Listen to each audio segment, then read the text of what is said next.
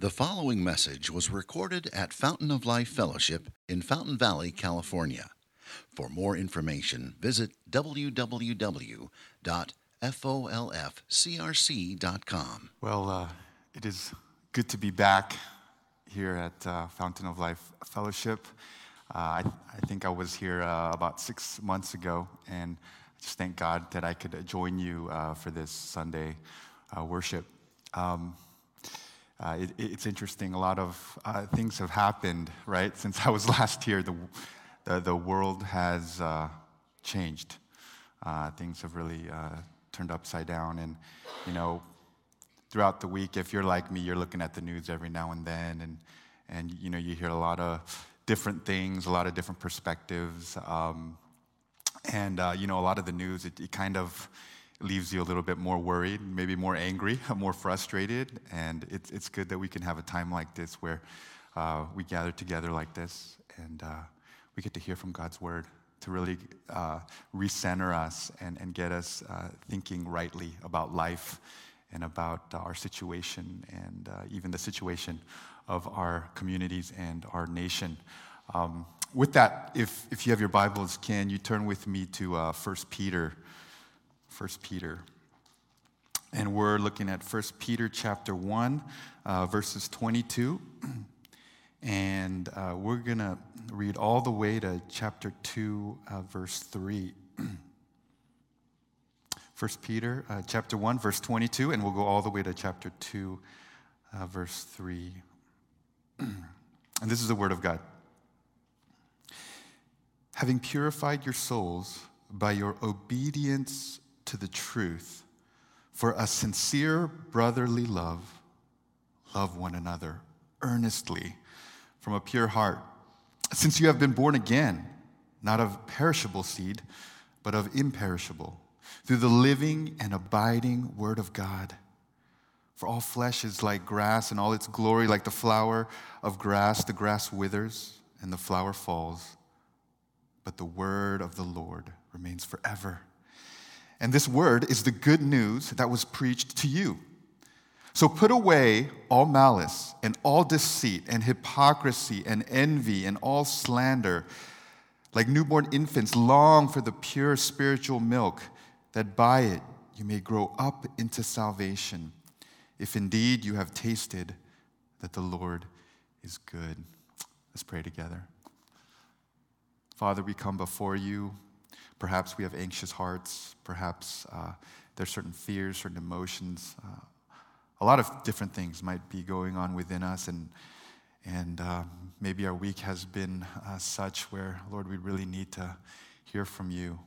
How wonderful it is to hear that your word is a living and abiding word, that it speaks to us. It is our milk that nourishes us and feeds us. And Lord, won't you feed us today?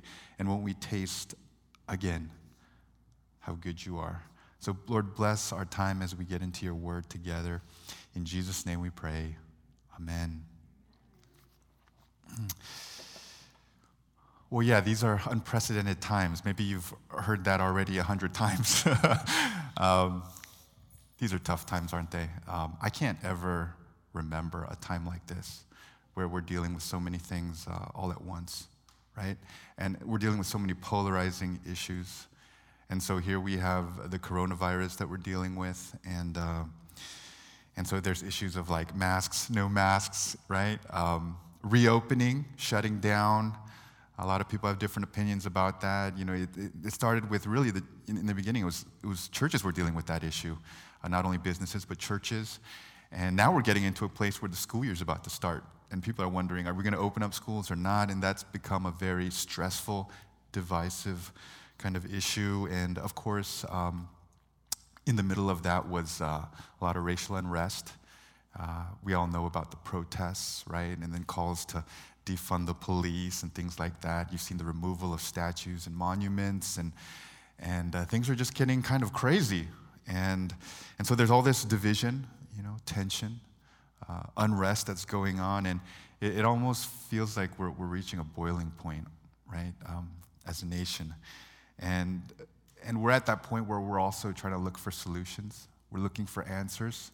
And, when you look out and you're looking for solutions, it can seem a little overwhelming. The wall's too high. There's too many things. Where do you start? It's so big, right? It's so complex. And so everyone's asking, where do we start? Where do we go? And even there's different opinions. And for us as Christians, we look at all the issues and all the struggles going on in the world, and really we should be asking that question too. Where do we start? Where do we start as Christians, as we look out into the world? And I believe God has a word for us from 1 Peter here. And I think our passage gives us a starting point. That's what I like to say. That it gives us a starting point. It gives us direction. We're hearing all these calls to action, right, in different ways. And here, I believe God has given the church here a call to action that brings about real hope and real healing. And what is that call to action? Maybe I could sum it up this way. It's for the church to be this counterculture community of love, this alien community of love within their culture, within their community, and in that way to be a visible witness to the world, to our communities, about the great love of God in Christ, which is the true hope and power in this world.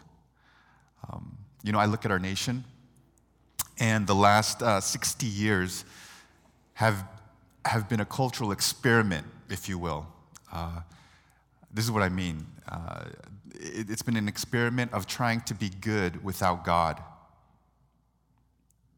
trying to have community without the church. And I think we're bearing the fruit of that experiment. And it's a failed experiment because nothing has changed. And if you think about it, a lot of things, maybe you can argue, have gotten worse. And that's why I think this is our time as a church. It's our time. There's something big. There's this huge gaping hole in the midst of all the protests and arguments and division. And that big thing that's missing is things like forgiveness, grace, love for our enemies, humility, self-denial. If I could sum it up, gospel love is what I think is missing in all of this. The gospel teaches us that for peace and reconciliation to happen, which people want, for that to happen, gospel love is required. What is that? The love that was demonstrated in Jesus Christ as he laid down his life for us, for sinners, to save us. Now, our culture, for the most part, they don't want to hear that. They don't want to hear the gospel. But they will watch us, won't they? From time to time, they do watch the church. They're looking at the church. What is the church doing? And I think we got to show them as a church what kind of love, leads to that peace and that reconciliation.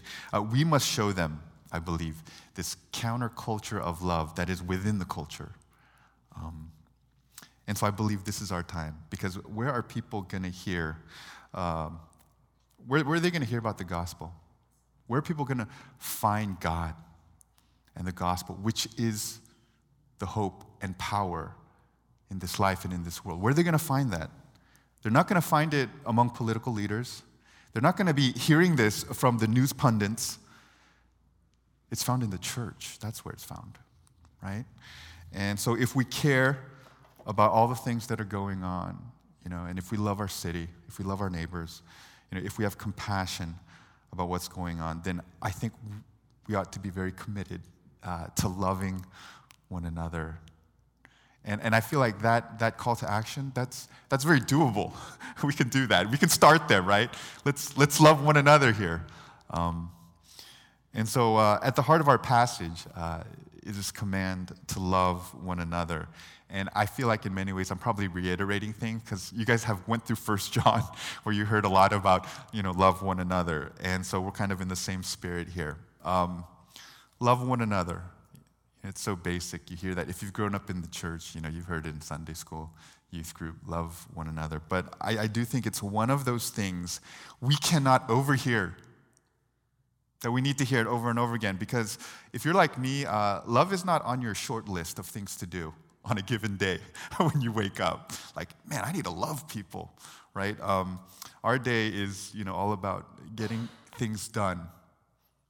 Sometimes our day is about getting our way, meeting deadlines, right? Making money, needing to make money. And when it's like that, oftentimes love gets kind of pushed to the sidelines. It just gets lost. And when we Americans talk about what we hope to become, especially when we're younger, right? What we hope to become, what do we talk about? We talk about a profession or occupation, right? We talk about success. I want to be a success. And these days, a lot of people talk about being a better version of myself, and things like that. But whoever talks about, man, I want to become a person who's just so full of love, that loves people well. I wake up every day going, I need to love people. Like, do we do that? And yet, if you read the scriptures and you look at what it means to be a follower of Jesus Christ, here's like the center place of our faith, love. And so this is really good to hear, I think. And I want to bring it to a church context because that's what's in view here. He's not just saying love in general, but love one another, love each other in the church. And for me, church can easily turn into preparing sermons and preparing Bible studies, right? And leading gatherings, having to make decisions, and especially these days, having to make tough decisions for the church. And lately, I'll have to admit to you, I feel like a lot of what I've been doing as a pastor is trying to be a public health expert, trying to understand critical race theory, trying to figure out how to do a live stream. And you know what? Love for others can kind of just get lost. We just lose that priority. And as a church, we can get sidetracked too. We could get sidetracked by even good things like doing things for God, right? Like being used by God in some big way, right? And even then, sometimes we forget the importance of people and loving people. And Peter, he has no problem reminding us of what we already know. He has no problem doing that. Because this is what we need. I think as Christians, rarely do we need new insight. A lot of times we think that's what we need. We need new insight, but we don't need new insight so much. We need reminders of old truths, right? And here's an old, very basic yet important truth. Now, we have to look at the context of the command. So there's the command to love one another. But the context is important because it helps you understand the reason why we are to love one another. And the context, what it does is it reinforces the command to love one another. So look with me at verse 22. And here he's giving you the context or the reason. Having purified your souls by your obedience to the truth. He's talking about our salvation. Having been cleansed, having been washed by your obedience, and that is your belief into the claims of the gospel about who Jesus is, he says, in that, as you think about that, that's all for a sincere brotherly love. Maybe I could sum it up like this. He's saying we have been saved for a purpose, right? We've been saved for a specific end, and that's to love. And then he reinforces that same thought in what he says afterwards. So he says, for a sincere brotherly love, right? Love one another earnestly from a pure heart, since you have been born again. In other words, he says this. Do you know the reason why you've been born again? Here's the reason, so that you'd love. And that you'd love well. As a new creation, As those who've been restored in the image of God, we've been given this new DNA, if you will, to love people. And so our new life in Christ, that should translate, in a sense, into love, right? If I could put it this way, you have a caterpillar, right, who transforms into a butterfly. And in that transformation, what's so basic to that butterfly is that now it can fly. And it's the same way with being a Christian. You're a new creation. You've been transformed that you would love and love people well. Now, as I say that, I don't want us to move too quickly to the big and to the grandiose things like, I got to love mankind. We kind of go big, and I think that's very American. We hear a command from God, and then we want to do that as fast and as famously as possible. That's what we want to do. But I would say this. Well, first start with the neighbors who are closest to you, which are your family members. Start right there and love them. Love them well.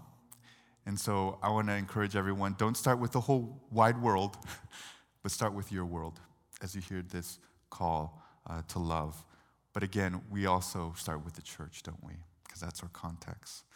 And love has to be what we value and what we practice. We all need to be on the same page here, right? That the church is a community of love. And Peter, in his letter, he kind of takes you through what are the very important things about a church. He talks about gospel truth. He talks about holiness. And then he talks about love in community. And so when you think of other church members, what do you think? Sometimes our thoughts can be bad thoughts. But when we think about others in the church, the first thing we need to think is that I need to love that person well. When I think about that person, I need to think about how to love that person. The church is a community of love. If there's no love, in the words of Paul, then we're just noise, right? We're just kind of running around doing things. He goes so far to say, we're nothing. Wow. If there's no love, we're nothing. That kind of puts things in perspective. Now, we can often turn God's commands into weapons of judgment. Maybe you're wondering, what am I talking about? Well, if you've ever had to sit down with a kid and say, hey, it's very important that you share.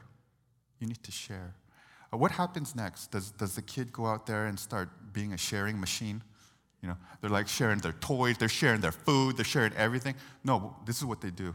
They go, Dad or teacher, they're not sharing with me.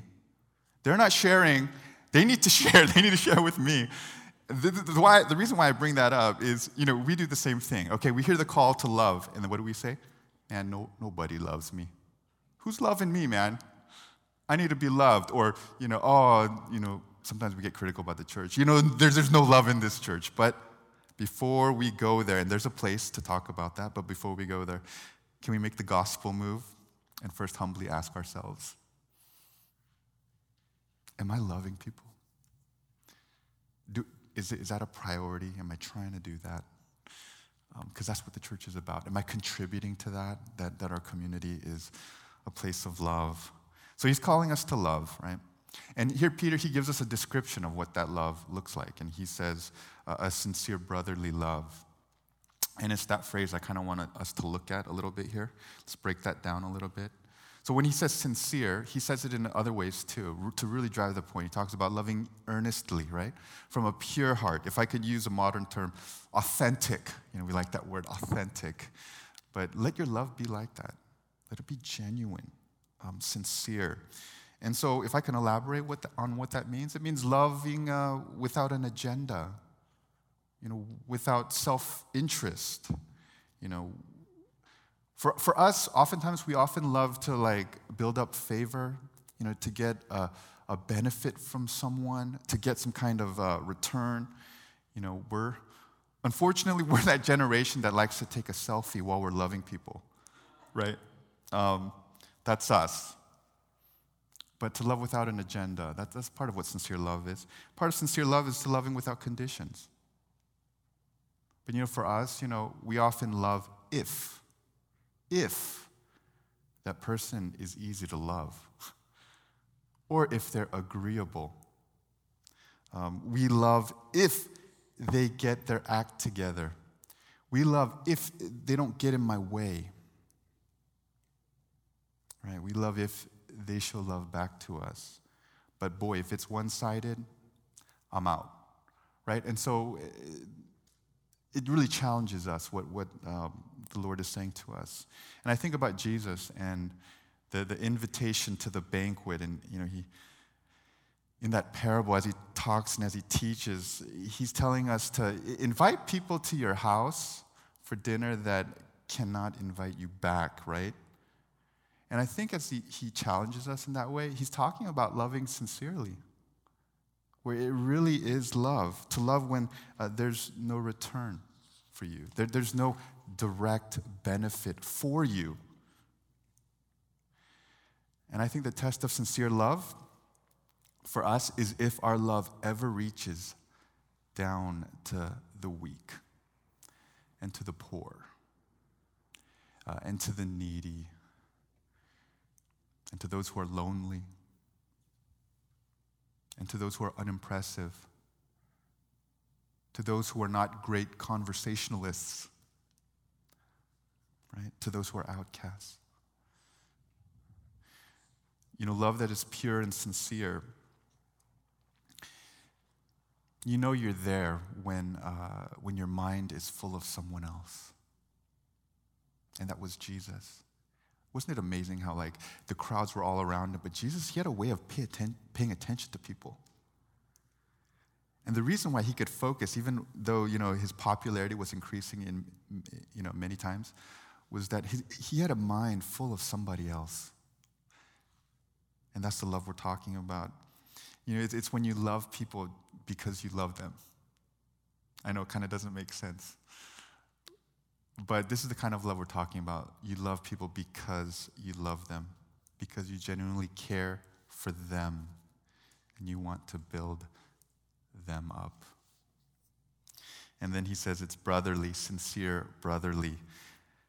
The Greek word there is Philadelphia, brotherly love, right? And what that tells us is that church is a family. So our love has a very family-like quality.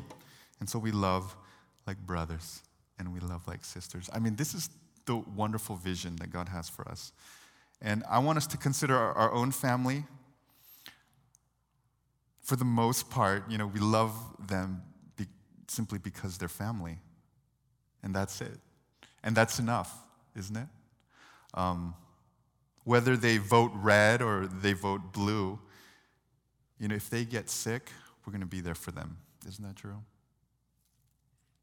Or whether they lean left or right, or whether they're on this side of a hot button issue or on that side, if they're down and out, we're going to be there for them because they're our family. And even when we have nothing in common, we have really nothing to say to each other, we still think it's important to get together, right? And why? It's because we're family. And the Word of God is saying that the church is just like that. It's just like that. See, that's the beautiful and radical vision that God has regarding His church.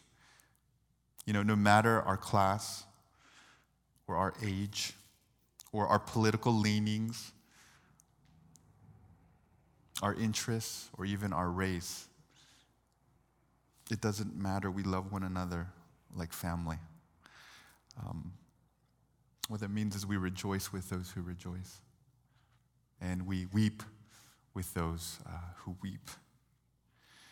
And this brotherly love mindset, it really helps us, I think, a lot of times when we don't care about our church members. Because let's admit it, sometimes that happens. We just don't care. That doesn't bother, that doesn't affect me, whatever. And I think here you're reminded that, the relationships we have here are not informal or casual or, This is family. And so our love is this brotherly love. It has this family quality. And you know what? This is what cities and communities are dreaming about. This is what they're dreaming about. A world in which people, they have these differences, but they can come together and they could love one another like family. And see, as the church, we can show them that. We can show them that. And we have to model this community of love as we invite the world to come in and to see and to experience it. Now, lastly, today I want to talk about growing in love. And Peter goes in two ways here. First, he says there's things that you have to put away. Since we're swimming in the world of the coronavirus, I'll refer to some of these things that he says in verse 1 of chapter 2 as viruses, okay? So it could really resonate. What are the viruses that destroy sincere brotherly love? And he gives a whole list here. I'm not going to unpack each one like a whole lot, but I will kind of go through them and just make a few comments about them. But part of growing in love is putting certain things away. So we have to understand that, okay? It's putting certain things away. And the first virus is the virus of malice, he says. Put all malice away. What is malice? It's having this wicked heart that desires to harm people. You want to see people stumble and fall. Like you have that desire. And you know what? That quietly resides in all of us. It's in us. It's near us. It can rise in us very suddenly too. And the devil's always there to tempt us, to kind of bring it out of us. Brothers and sisters, have you ever had times where you've woken up, and as you woke up, you just started having all these bad thoughts about a particular person? And you're like mentally assassinating them, right? Have you ever had those moments? Have you ever had those moments where you're driving and all of a sudden you just have all these bad thoughts about a particular person? For me, whatever reason, when I'm driving or washing dishes, like all these malicious thoughts start coming into my mind. And the devil kind of works that way. And, as a church, we got to be vigilant about these things because we're a family of very intimate relationships. Do you know how many opportunities Satan can find, to try to drive a wedge between people in the church? If these were casual relationships, it would be a lot harder. But we're close. We rub shoulders with each other. We do life together. There's so many times to disappoint each other, and offend one another in one way or another. And the devil he's just ready. And so we have to be super vigilant about that, right? Put it away completely. And then the virus of deceit, that's the opposite of a pure heart. It's a soft, subtle expression of malice. It's not loud, but it poisons love very slowly and quietly. And perhaps we can say it's the devil's number one strategy. With Adam and Eve, the devil had malice for them. But how did he work out that malice? It was through deception, wasn't it? It was through deception. And it's through deception that he brought about the fall of man.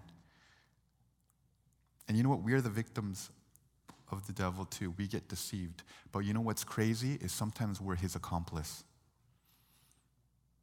And we contribute to deception, even in our relationships in the church. And the damage of deceit, you can see it when it's discovered. Because when it's discovered, hey, that's when you realize, okay, I've been lied to. Okay, this is a betrayal.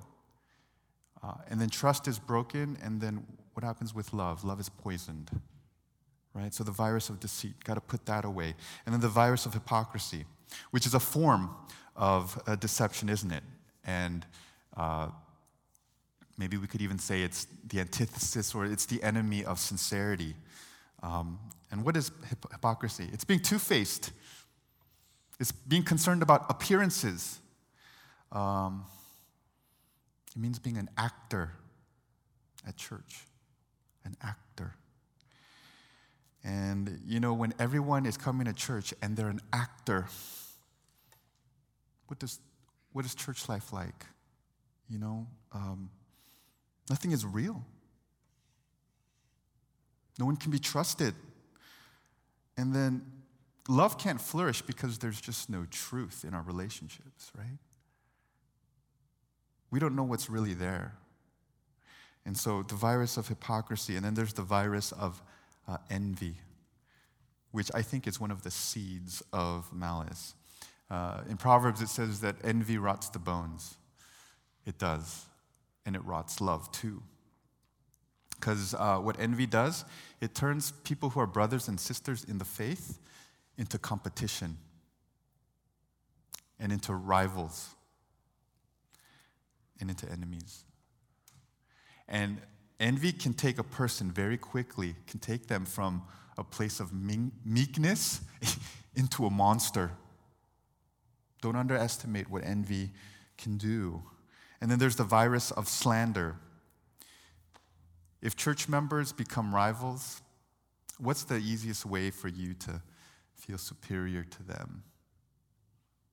Slander them. Slander them. Slander is being malicious with your words.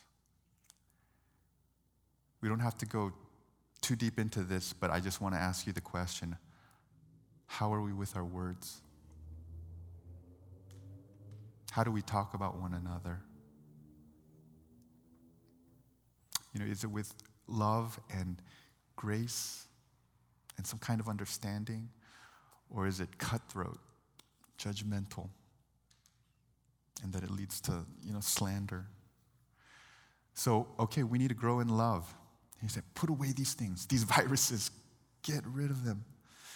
But he also talks about how is it that we can grow. And he says, long for that spiritual milk. And in that way, you will grow. And context tells us what Peter's talking about here is growing in love. Growing in love. And what is the milk? And I think the context helps us again. It's the Word of God. It's the Word of God. And in particular, the gospel. Now, the Word of God and the gospel, Peter here, he kind of uses those synonymously. And the reason why he does that is because the content and substance of the Word of God is the gospel, the good news of Jesus Christ. And if you look at verse 23,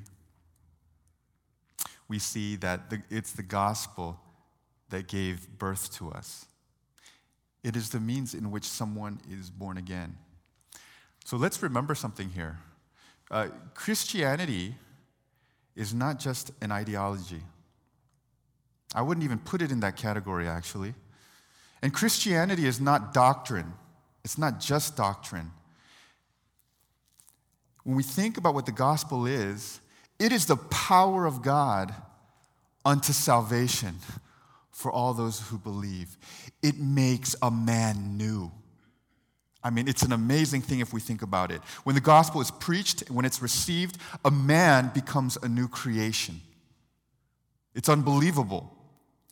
And so what the gospel does is it implants what the Bible says is an imperishable seed. An imperishable seed. That means it gives birth to life that is eternal. I mean, if you think about it, that's amazing. And that's why the gospel is amazing.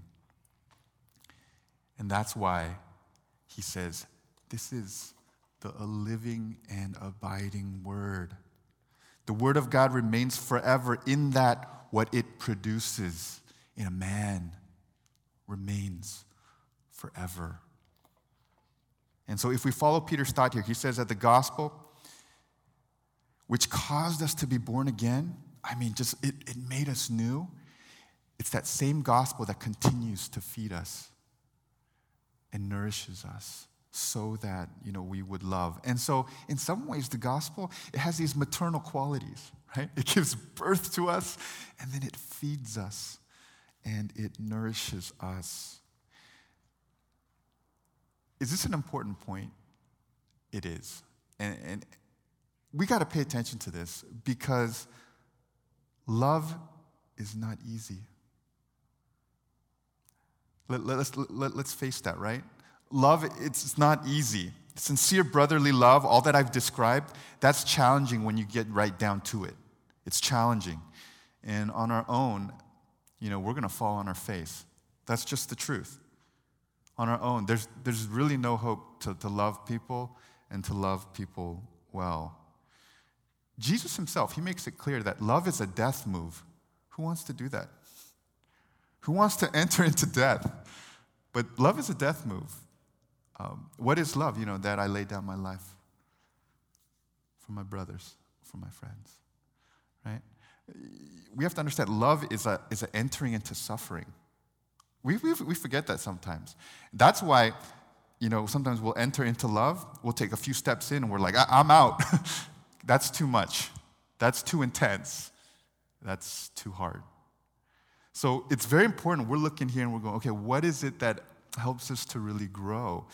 And Peter's saying it's the Word of God. It's the gospel. It's the gospel. The gospel is the only thing that's going to give us the power to love and to love well and to keep loving people. Because what do you find in the gospel? You find in the gospel that we ourselves have received a sincere brotherly love from our Lord Jesus Christ. And when we think about that, man, that's when we can love people. Jesus, he loved us because he loved us. We don't get, we're not privy to why he chose us and he loved us. It just says that he did. And it just says that he delights in us. And we're his treasured possession. So take that to heart today. Why does God love me? He loves us because he loves us. And it's so pure, it's so earnest, it's so sincere. There's no self-interest in Christ's love for us. He gave up himself for us. He paid the price for our sins. He was nailed to the cross to save us. And he loved us without conditions. We had nothing to offer him except for these open hands of faith to just receive his grace. We had nothing to offer him. And Jesus didn't wait for us to kind of reform ourselves or get our act together. He's like, do that first and then, I'll make a move and I'll love. No, he didn't do any of that. He loved us without conditions. And in fact, he loved us. The Bible goes even further than that. He says, he loved us while we were still sinners. Wow. He loved us while we were still his enemies. And though we were his enemies, he treated us like family, right? He loved us like we were his brothers and sisters, and that's what we are. And that's what he calls us now. We got to drink that in. That's what Peter's talking about. We got to drink that in. I love what Jesus says to Mary Magdalene after his resurrection. He says to her in Matthew 28, he says, Mary, go and tell my brothers to go to Galilee, and I will see them there. That's what he says to them. He doesn't say, go to my disciples, go to my followers, tell them I'll meet them there. He says, go tell my brothers, because that's who they are. They're my brothers. Go tell them that I'm going to meet them in Galilee. And even just those words, and that's what he says even to us. Jesus says, my brother, my sister. And the gospel, see, that's what feeds us, the love from heaven that helps us to love one another. Love cannot help but sprout out of us when we are feeding on the gospel, when the gospel is at work. And so we got to be in this book to keep growing in love. We got to stay here too. Maybe some of us, we've been walking in the faith for a while. We're like, I kind of know the book. No, we got to stay in it to keep growing. The gospel has so much depth and beauty to it. That there's so much there to show us God's love for us. And so we got to go there. Our church is doing a series in 1 Peter. I preached this maybe a month ago. And right after I preached this, God connected me to someone in our neighborhood. Now, we're in kind of an urban, gritty neighborhood. And so, it's kind of a rough area. But I was able to connect with this one guy. He's in his late 20s. And find out he's gone through really tough times. He's a broken person. He's in trouble with the law, and it's scaring him. His relationships, though, are broken too, in different ways. And the guy is just trying to do life by himself in a lot of ways. He's kind of on this island. Now, he has a girlfriend in which he has 2 kids. They all live together, but it's like they're like on this island trying to do life, and they can't. And, they're reaching a breaking point. And so he came seeking the Lord. And so he reached out to us in many ways. It's kind of a long story how we got connected. But it was interesting as I talked to him. He was like, yeah, I thought when I came that you guys were just going to send me to the Hispanic church down the street. He wasn't sure because, our church, we were birthed out of an immigrant Korean church. And so, many of us are Asian and Korean. He's Hispanic. So he was a little shocked that we didn't send him off to Hispanic church, but he was willing to meet with us, and we've been meeting the past 4 weeks. Still hasn't accepted Christ yet, but we're praying for that. He's willing to meet. He is seeking God, and I'm just so thankful for that. But yeah, he was a little surprised that we kind of received him and just wanted to love him. And so it's been so good. And it's something that I've been praying for. And who knew that I would make this connection during a time of COVID, right? But here we are. And the reason why I share this story is because I think these are the ways in which, as a church, we bring about the real change, the gospel change, I know we all want to be world savers and you want to go big. But as a church, I think this is the great starting point, that we really love one another and that we're just looking around our neighborhood and our communities and extending love and grace and always being ready that whoever walks in that door, that they would be just shocked and stunned by the love that is, in this place, to be ready for that. And so, imagine every church is like this cup that just overflows.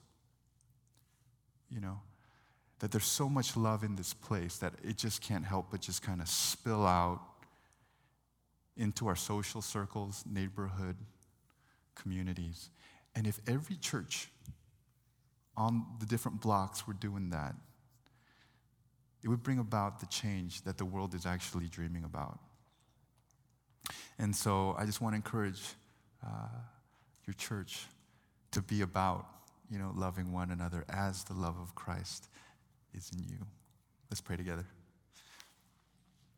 Heavenly Father, we come before you, and we are living in a world that is so messy and broken.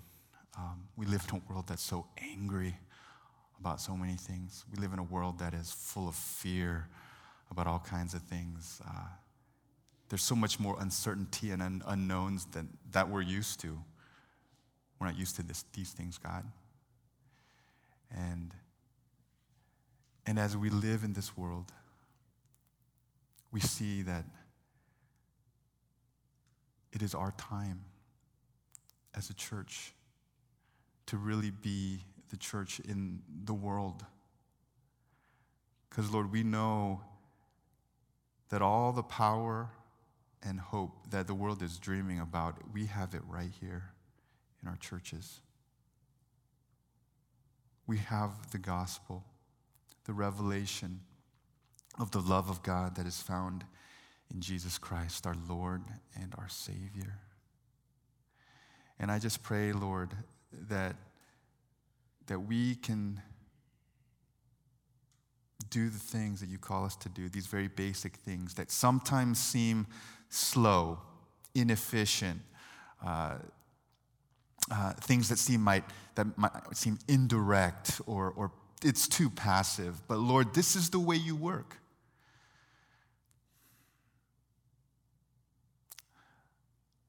Lord, help us to love the way that you love us. Let there be so much love in this place that anytime anyone comes in, that they sense it. They sense a love that is from another world. And to bring this love to those who are around us, Lord, we know that this is a great place to start. And so, Lord, we pray for your Spirit to do these things. Love is not our instinct. It's not what we do well. So, Lord, we seek your grace and we seek your strength in this. And Lord, we pray you build up your church. In Jesus' name we pray. Amen. Thank you for listening, and we invite you to visit us Sunday mornings here at Fountain of Life Fellowship.